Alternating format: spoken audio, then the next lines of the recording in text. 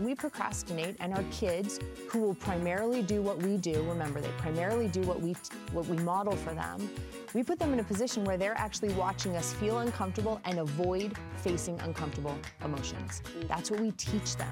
And so the benefits... Earlier this week, Studio 5 contributor Heather Johnson urged parents to overcome the procrastination bug. By doing so, she said, we teach our kids to approach hard things with confidence.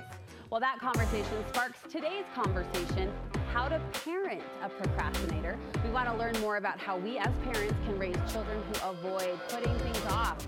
Psychologist Dr. Todd Torelli will help us do that. It's great to see you, Todd. Good to see you. Do you feel like most kids are procrastinators, or maybe at least go through a procrastination phase?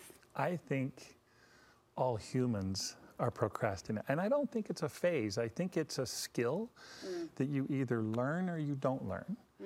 And I'll tell you, I often joke about job security in my world because more and more kids over the last 10 years, I'd say, don't have the skill. And I think it's about procrastinating is just a form of avoidance, right? We get anxious about something, we don't want to do it. And when we avoid, we don't feel real great about ourselves. But when we do something hard, when we cope with it, we do feel good about ourselves. So fundamentally, it's a big deal because it's about self-esteem. It ripples into those mental health issues and that confidence that you described.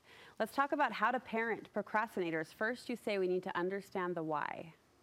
So procrastination is not laziness. Okay. Okay. And we often feel bad about ourselves when we do it. We feel like we're being lazy. It's usually one of two things, or both. It's usually anxiety. There's something that's really uncomfortable. We don't want to do it, so we don't do it. But it also can be a matter of skills. Like there are some kids, like my daughters were born with calendars in their laps, and they color code them and put sticky notes on them. My son hasn't opened a calendar in his entire life, right? And some kids, especially kids like with ADHD, we call it executive functioning. Yeah. That's a term that has to do with getting yourself going and planning ahead and using your time well and taking a big task and breaking it into small tasks. Some people are born with it and some people aren't. And so it really is a matter of learning how to deal with your anxiety and learning the skill. And knowing your child and how knowing your child, to adapt or accommodate that. You say not to nag, and that sounds good. No one wants to be the nag, the parent out there reminding again and again and again. But we kind of slipped into that pattern, don't we? Well, we all nag. I have never met a parent in my career brag to me about how effective their nagging was, right?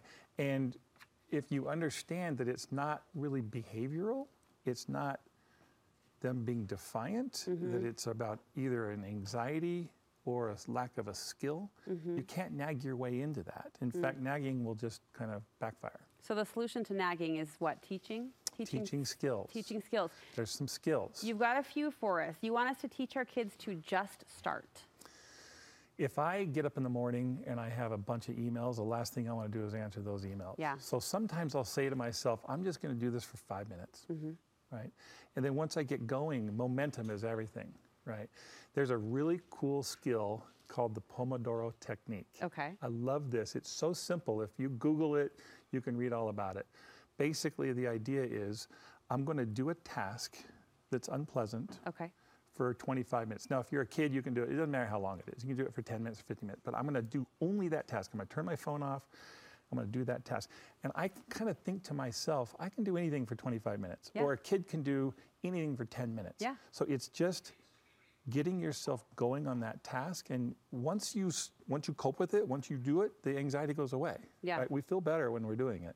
I experience this every time I work out. Not that there's anxiety around that, but once you start, that momentum carries you. Okay. Yes. A couple other skills: we can break tasks into smaller chunks. So we can also use rewards. What kind of rewards will motivate a procrastinator? So anything that they like. Right. So for my son, if he's writing a 5-page paper, which he's actually doing right now. Okay, go guy. If he can just work on it for a while, like we'll do the Pomodoro thing, right? I make my kids do that. So if he can do a couple of those Pomodoros, he can go shoot hoops. He can go work on his dirt bike. The key about rewards is that it has to be immediate. Like you can't say to your kid, do all your homework this year and we'll take you to Disneyland this summer.